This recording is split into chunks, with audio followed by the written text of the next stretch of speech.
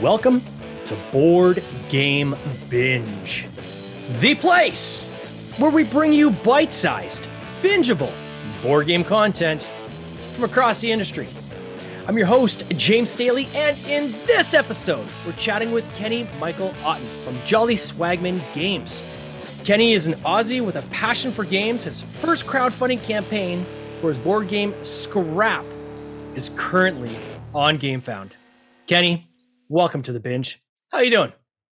Thanks so much for having me. I'm doing pretty well. I'm a little tired this morning in Australia, but otherwise doing pretty well. How about yourself? I'm doing great. Yeah, this is awesome I think you might actually be the first Australian. Maybe I've had one other guest from Australia on the podcast, but man, this just goes to show you that this hobby spans the globe, right? And I know with a lot of our listeners, we have a lot of listeners in Australia as well. But it's cool to start getting guests from these different pockets around the world. We get a lot of people from Europe, a lot of people from North America, and it's good to kind of add to that list some Aussies. So welcome. Thanks so much. It's funny how much I've heard that recently from so many people where they're like, this is the first Australian design game we've reviewed, or you're the first Australian designer we've talked to. There are some of us down here. But yeah. I think part of that is maybe the cost, right? So when you look at, especially when you get into like Kickstarters or crowdfunding, and in your case, GameFound, the sheer cost to service Australia is significant, right? And unless you're going directly with, was it Aetherworks in Australia or another distributor? Most will actually handle that through either their US-based distributor, fulfillment partner, or through their UK fulfillment partner, like a GamesQuest or ShipQuest, for instance, and then they will take care of the Australian fulfillment. But certainly, I think the community is quite large down there, and maybe we can start by talking about that. So, as a board gaming community in Australia, how big is it there, and how robust is it, and how involved are you in that community? Yeah, so of course, it depends like anywhere in the world. Yeah. It depends on exactly where you are in Australia. So I would say originally I was from Sydney, and in Sydney, it's a pretty robust scene. So there's lots of different gaming groups around that you can visit on basically any given night of the week. Like tonight in Sydney, I know there's at least one in Parramatta, which is where I'm currently staying. And there's another one in the city, and there's others on the weekends, and there's a heavy board gaming thing. There's a lot going on, basically, is long and short of it for Sydney. But for the last 2 years, I've been living in Canberra. And I would say that Canberra is, for its population size, it feels like it's a fairly dense gaming populace. But there still doesn't seem to be that much happening there. If there was the local game store that I would attend, on the weekends, and they'd have events sometimes. But other than that, during the night, I'd have to go and meet up with, my friends to go and play with them. As far as how involved I am in the industry, well, it's bits and pieces. So my folks are actually they work for different gaming companies as well. So they're involved in the industry. Wow. Yeah. So my stepdad actually he always says that he opened up the first gaming store in Sydney, which was Sydney Game Centre a long time ago. Oh, that's cool. So yeah, that was the first game store I ever went to as well. Other than that, what do? I mean, I just certainly design games and I go out and play them a lot. But I don't. I go out to game nights and that kind of thing. I don't host any of the game nights. I'm a happy participant rather than a host. Is there a lot of gaming cafes, or is it mainly just like game shops around you in Australia? Predominantly game shops. There are a couple of game cafes that prop up here or there, but there's a couple that have been successful for a short time, but then over the long term, especially over the pandemic, it really was quite hard for a lot of them. But yeah, predominantly most of the gameplay happens in game shops, or alternatively, a lot of the time we host game days in like pubs and that kind of thing. Pubs and clubs often are very welcoming to board gaming groups and that kind of thing. The one in Parramatta I mentioned tonight is at local Parramatta club. Parramatta as well being quite a major city in Sydney, so it's not like a small club, in the middle of nowhere. We're talking like the second major CBD is just welcoming board gamers in and everything. Mm-hmm.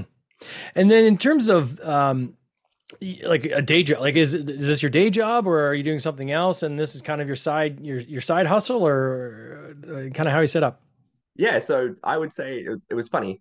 the a few weeks ago, I did finish up my day job for the time being. So my day job is a speech therapist, Wow. or a speech pathologist in Australia. But then because I finished up that job because I'm prepping to move overseas, I was basically between jobs, and so what I met some new people, and they said, "What do you actually do for a living?" And I said, "Well, funnily enough, at this exact moment, I suppose I'm a game designer. That is my full-time job at the moment." Um, but I would say that generally it's more of a side gig. Look, I would love for it to be a full-time gig. I would love to design games all day, every day, and Yeah. create fun experiences for everyone. But we'll see how that goes over the longer term. That's definitely the dream, I think. And you said you're moving Yeah, overseas. Where are you moving? only across the pond. So I mean, I'm. What happened was I was in Sydney. I moved to Canberra. I moved back to Sydney for a month, and then I'm moving with my partner to New Zealand, Oh, wow. because Okay. she's originally from New Zealand. So as such, she's moving home basically, and I'm tagging along. I always love when people say they're moving, like when they refer to something as across the pond. It's definitely relative to where you are, right? So where I Yeah, am, across the pond is Europe, right? yeah, yeah, That's what we yeah, refer to as across the pond. For you, across the pond is just New Zealand, yeah. which is It's a little bit of a bigger pond, I think, between America and Europe and Australia and New Zealand. oh, Um, for sure. yeah, And then your game design. So you've been doing. So how long have you been designing games for? designing games. So I would say that like I really started to more consciously consider game design probably around 2015. Mm, So yeah, that sounds about right. I've actually probably 2012 was when I started to consume more game design related media.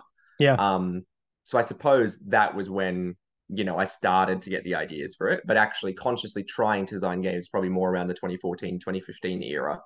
Um, and then, yeah, I'll talk about Scrap a little bit more later on. Yeah. But that's obviously been within the past few years as well. By having parents that are in this industry, I imagine you've been exposed uh, to to board games your whole life. Is Yeah. that fair to say? Or So yeah, I have. So I've actually, funnily enough, not my stepdad. My stepdad, as I mentioned, had already opened a game store. yeah, By the time I was playing games, and that was actually the first time that I met him was at the game store. oh, that's cool. Um, but before that, I would actually say that I was the influence that got my mum into gaming, and then they got her into the kind of working in the gaming industry as well. So Uh, I've been gaming, as early as 5 years old, really, when I got my first Pokemon cards, when yeah, the very first set of Pokemon that came out, um, which probably gives my age away a little bit. But, I would say that for tabletop gaming, like proper board gaming, what you'd consider modern board gaming, yeah. since about 10 years old. Wow. So 19 years now. So quite a while. Like Yeah. I may seem quite young, but yeah, 19 years has been a while. Yeah, like when you have that kind of exposure, and I guess the equivalence I would give would be I've got a buddy. He was actually one of Mm. the first guests on this podcast, and he owns I think over 1,000 games. Like he is just a One of walking those people. encyclopedia when it comes to board games. Like he's into the hobby deep, right? And he loves Yeah. board games. He loves socializing. He's the one who started our meetup that I go to every week. Mm. And but when you have that kind of exposure, you get access to pretty much all mechanics that are out there, right? Because you're playing different games, and it definitely gives you a different visibility and informs you, I think, a lot better in terms of your game design. So when I'm talking to him about games I'm working on, he'll look at it and he'll say, "Oh, that reminds me of," and he'll list off 5 games that I've never even heard of, right? Yeah. And so for him, I think that having that knowledge, if he ever did get into game design, which I keep encouraging him to do someday, I think he'd probably design a pretty good game, right? Because he would Yeah. have that wealth of knowledge. Whereas I, on the other hand, and many others, we don't know what we don't know, right? So Mm. you don't, if there might be a game mechanic out there you've never even been exposed to before. So the more these things you get exposed to, I think the more robust your approach will become in creating your own game, right? Yeah, absolutely. And that's actually something I intentionally try and do. So pretty much whenever we Yeah. go to a new game night, oh sorry, not a new game night, whenever we have a game night, often, everyone will have a shelf opportunity or a shelf of shame or a new thing that's come out in from crowdfunding. And I'll pretty much say yes to every single new game. Purely almost from a scientific standpoint, where I just want to see what the game's doing and see if it's interesting. I also used to do a lot of game reviewing, so I always am curious to see what else is out there and see how it kind of matches up against what already exists as well. Yeah. So even though I've got games I absolutely love and would play any day of the week, if given the choice, I'll usually play a new game just again for that kind of academic pursuit of it. But when it comes to my own collection, I'm actually, even though I've been in the industry for 19 years, I keep a very lean collection. So I'd say my collection's probably about 50 games or so. That's not to say I haven't played thousands. I Mm-hmm. have. I've played everything across the spectrum from, code names to GMT war games about conflicts in the 1400s. Sure. But I just don't find myself keeping anything that really is below like an 8 or an 8.5 out of 10 for me. Wow. Well, that's good for you to be able to keep a lean collection because I know how difficult it is difficult, right? I Like say it, this, and 3 games just arrived in the post yesterday, and I'm moving overseas soon.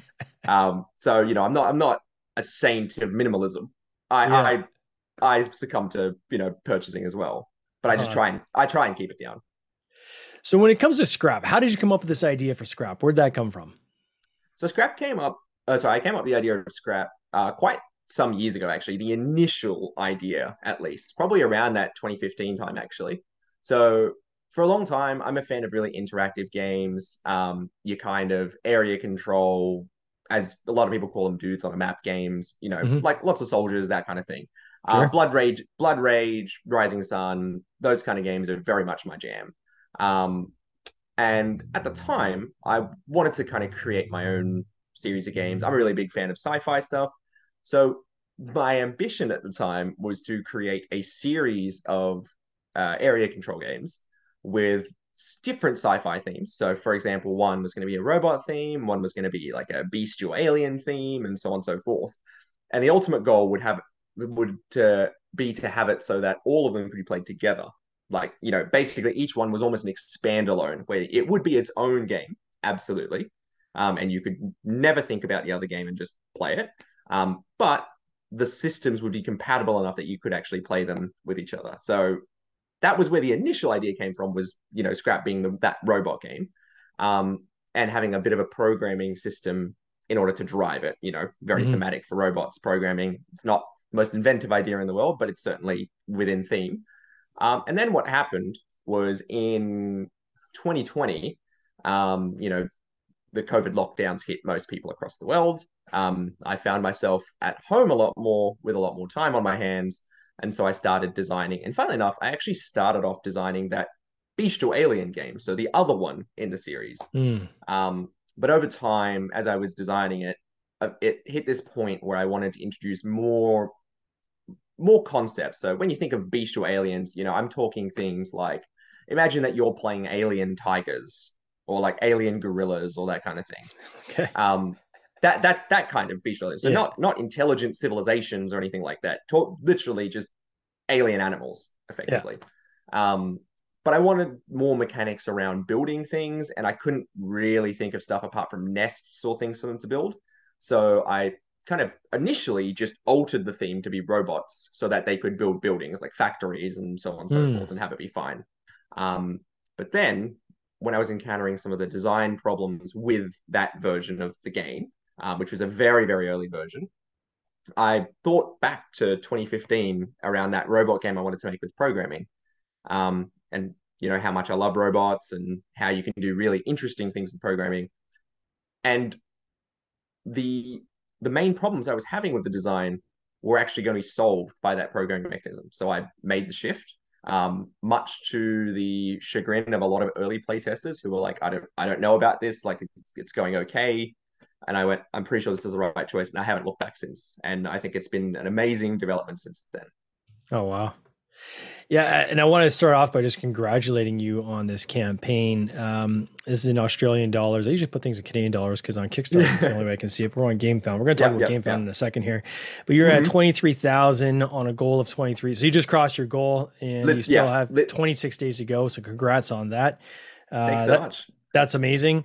For those in Canada, it's roughly equivalent dollars in Canada as Australian We're dollars. about the same. Yeah. So this is 2 to 4 players. Can you walk us through kind of the essence of how to play this game? I just want to say, like, the board looks super cool. Like, I love Awesome. this kind of modular board you have together with the hexes that kind of connected, and then the meeples are they stickered or are they printed? I can't tell from the photo.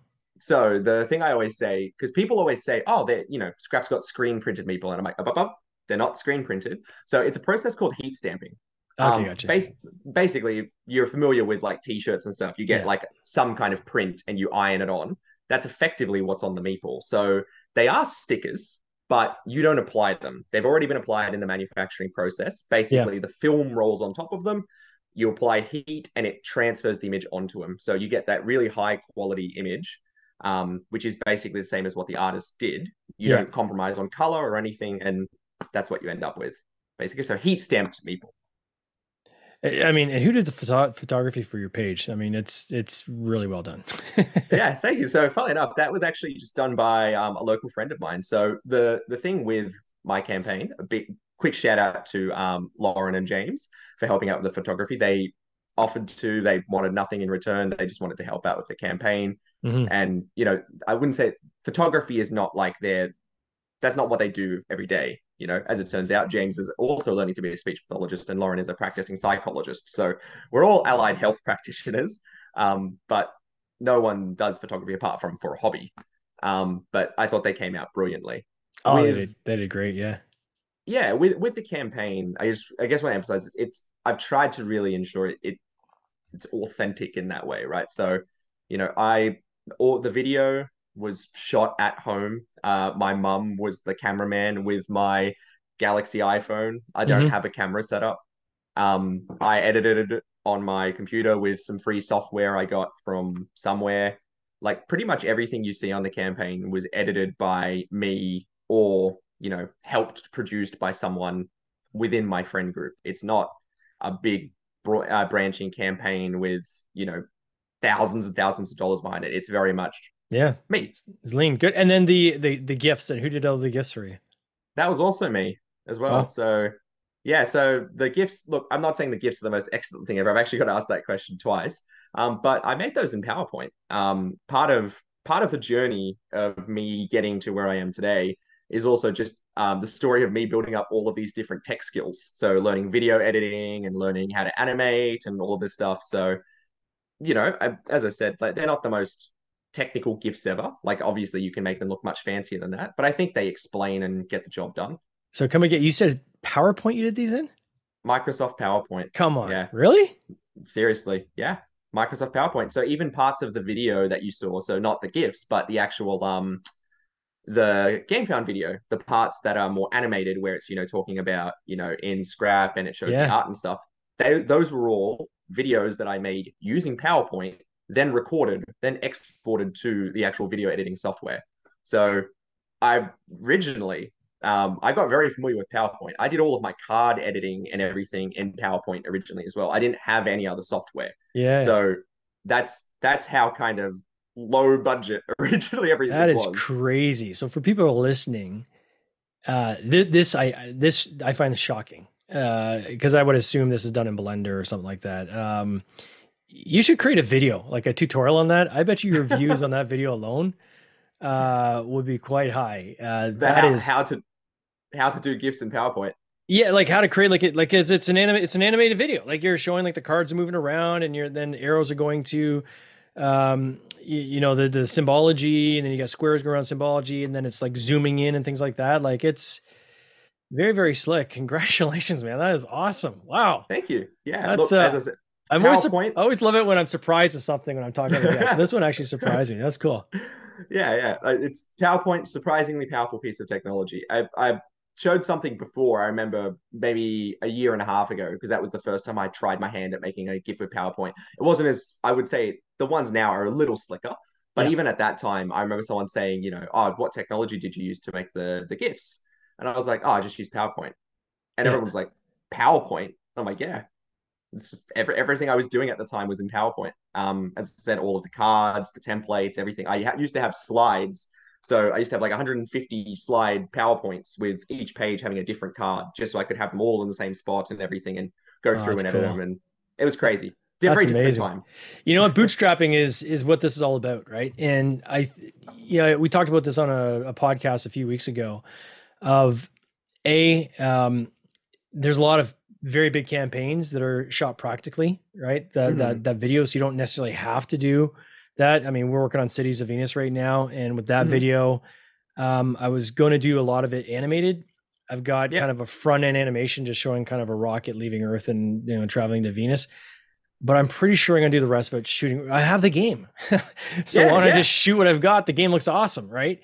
And music tracks, things like that. Like you can do things very economically, where you don't have to bust the bank. And I think some people have been kind of led down this myth of you need to hire a big video company to create your video for you, and you have to have all this fancy 3D animation done. And I mean, it always makes things look nice, but there's a lot of examples where that isn't necessarily what drives success, right? And it's building your audience, and it's having a great game and the concept and things like that, something unique that seems interesting. These are the things that will help drive it. And you have to decide if you have the budget or not to put that extra icing on. If you don't, you have to find ways to bootstrap it. Right. And I think it's cool when I see that. So again, congrats on that. So, we did a little diversion here. I want to get back to this. So how do you play this game? Okay. So first I'll do my typical stuff. I'll give you the thematic pitch and I'll run you through kind of the basic turn structure. I'm not going to go into detail over every single mechanism. So in Scrap, you're playing what's known as an intelligence. In other game language, it'd be a faction. So you're a faction of bots. But what's happened is there was an event known as the Singularity, which spread this mysterious substance known as Celestium all throughout the galaxy. I know I said a lot of space words there, but basically what Celestium is, if you equate it to other themes, think of it like the Force or the magic that kind of permeates throughout the universe. As that Celestium washed over different beings in the galaxy, it had very different effects. So when it washed over, for example, some bestial aliens who might come up in a future game, they evolved in weird and wild ways. When it washed over all of the AI throughout the universe, all of the robots, they developed the semblance of intelligence. So starting to develop cognition and thought and all of those wonderful things. And they also developed a hunger to find out more about this event, the Singularity. So they've all traveled to this same planet, the planet Ceratus, in order to study it and find out what's happened. So that's actually your goal in the game. Your goal is to basically gather 50 data in order to discover the secrets behind what happened with the Singularity. Now that's the thematic pitch. The mechanical pitch and the way the game works is that effectively is an asymmetric area control game. Right. So a lot of the game is you're going to be deploying bots onto the planet. So getting more bots into play, moving those bots around to try and control areas. And then you're going to get benefits for controlling those areas. So a fairly common loop in a lot of games. But what makes Scrap particularly unique is how that action happens. So it's really broken into 3 phases. I'm actually going to start in the last phase because it helps to frame the first phase. What happens in the third phase is you're going to have this hand of cards called function cards. With each of the function cards, they're all unique in some way. So there are common actions. If you imagine that you have an attack card and I have an attack card, the core action is the same. We attack in exactly the same way, but there's some additional ability that is going to be unique to my faction as well. What you're going to do with these function cards is you're going to form a program. So you'll take 2 of the 7 or so you start with, and you'll place them face down in front of you. So one on the right, one on the left. Then on your turn, we're going to jump back to phase 1. So we were just in phase 3. You're going to jump to phase 1. You do the following things. You flip up the one that's on the right, and then you resolve it. So you've actually already pre-programmed your major action for the turn. Unlike a lot of games, you're not selecting it. You choose it well in advance, so 2 turns in advance. You don't choose exactly what you're going to do with it. So I might flip up a card that gives me lots of movement points. I don't have to program where all of my bots are going to go. I can decide on the turn where they're going to go. But I've programmed that this turn, it's going to be movement. Once you've done that, you'll move into the last phase, or the second one, which is the call phase. And in the call phase, you have a little more flexibility. This is almost like playing a mini game of Scythe with tech tracks. So you've got these 4 different tech tracks that you can go up, which represent kind of 4 major types of actions. You've got your move action, your build action, your get energy action, energy being a resource, and then also your punching action. And so each turn, you'll put down your focus marker, you'll develop that track a little further, and then you'll perform an action on that track. Now, as you advance along those tracks, your actions get stronger. You also unlock more function cards that relate to that track. So if you're unlocking, for example, movement related ones, then you're not always going to get a movement function. You Mm-hmm. might get a function that has a little bit of a mobility flavor, basically. So that's what happens as you advance along those tracks and perform those actions. All the intelligences start at different points on those tracks. So some intelligences start with high mobility and high energy production, but they're terrible at building bots and they're terrible at fighting, as an example. So Yeah. they've got to kind of use that mobility to their advantage. Or you could just focus on the punching tech track if you wanted to, and then just go up in that and transform your intelligence entirely. The kicker with that track, though, so again, with a little bit of a scythe reference, is you can't pick the same track 2 turns in a row. In fact, you Mm. can only move to an adjacent one. So every turn, you're actually only having a choice of two. So even though there's some flexibility, you're still bound by your programming. And the last thing I really want to emphasize is how Celestium, that mystical thing you're studying, all ties into this. So throughout the game, different effects will give you Celestium. Sometimes you may not get that much Celestium throughout the game, depending on what you do. But Celestium lets you cheat, basically. So you remember how I talked about with programming, when you flip over a function, you've got your basic ability, which is the same for everyone, and you've got your Mm. power up ability. So usually, in order to resolve that power up ability, you need to discard a card from your hand that matches. So if I've got a blue card face up, I've got to discard a blue card from my hand to unlock that bonus ability. Celestium just says, spend me, and you can power up. It doesn't matter what color it is, I'll just power it up for you. So that's one way Celestium lets you cheat. The next That's cool. way is, you remember I talked about the tracks, how there's four and you basically can only choose an adjacent one. Celestium says, you can pick whichever one you want. You can even do the same one again. And the last one is when you're programming cards, Celestium lets you put down 2 cards in a stack so that when they flip up, you actually have a choice of what you're going to play. So Celestium actually represents your robots developing more flexibility, and it's kind of intertwined throughout the game in that way. Oh, that's cool. Yeah, it looks awesome. One question I had is why GameFound? So for your first game, was there a decision of why you chose GameFound versus Kickstarter? You'd certainly hope so.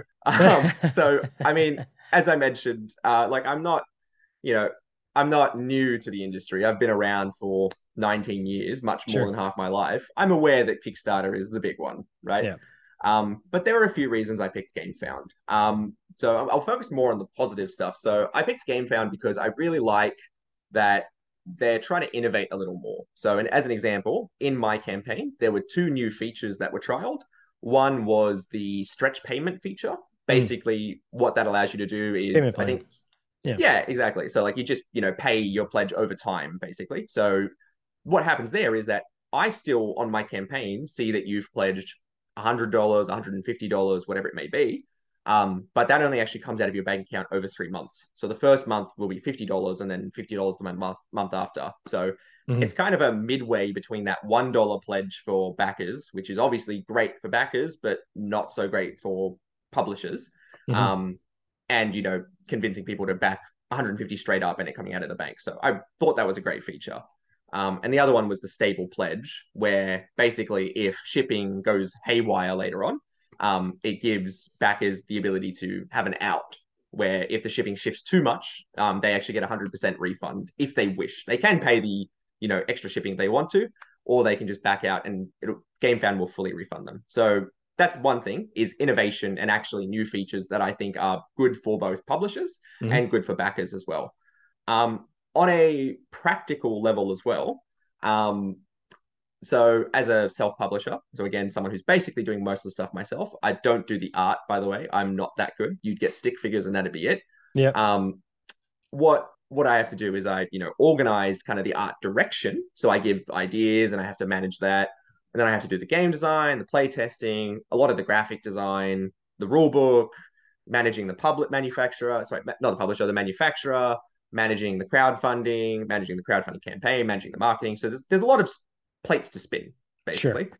And so GameFound has its pledge manager automatically included as part of the service. So that just meant there was one less thing I had to organize. I didn't have to go out and find a new pledge manager, find out what their terms and conditions were, compare it to other pledge managers, work out what the percentage they're going to take is, work out what that means, not my bottom line, but like, just how much do I need to make to not bankrupt myself. And so it was just easier logistically. So I'm aware that Kickstarter probably would have got more organic traffic. And GameFound doesn't have that reach just yet, but for practicality and also just to kind of stand for innovation in the industry, I decided to use GameFound. No, it's awesome. No, it's good to hear the perspective too, right? Because I think, obviously there's some deep thought and consideration that went in. And I think a lot of people have to go through the decision process. Okay, which one am I going to go with? And what are the pros and cons? And as long as the pros are there for you, then it's the right platform, right? Yeah, absolutely. So Jolly Swagman Games, you're now a company, you're a designer, it's your full-time job right now. Yeah, it is. And so what's next? So you have this game, like, do you have several titles you're working on? Like, is there a suite of games you're planning and kind of what's coming up? So in order to make sure that Scrap was kind of the best game possible, I really focused just on that. I'm really good at coming up with a whole bunch of different ideas for all these different games and Scrap, and trying to, like a lot of designers, the problem is not coming up with ideas. The problem is cutting down the ideas so you find something workable, basically. So I do have a lot of other games in the pipeline. So I can kind of talk about 2 titles that I'm in the early stages of, I would say. So one of them is a game called Floodplain, which is actually, it's in the same vein as, if you're aware of The Cost, which is a game about asbestos mining. And it's also in the similar vein to Barrage.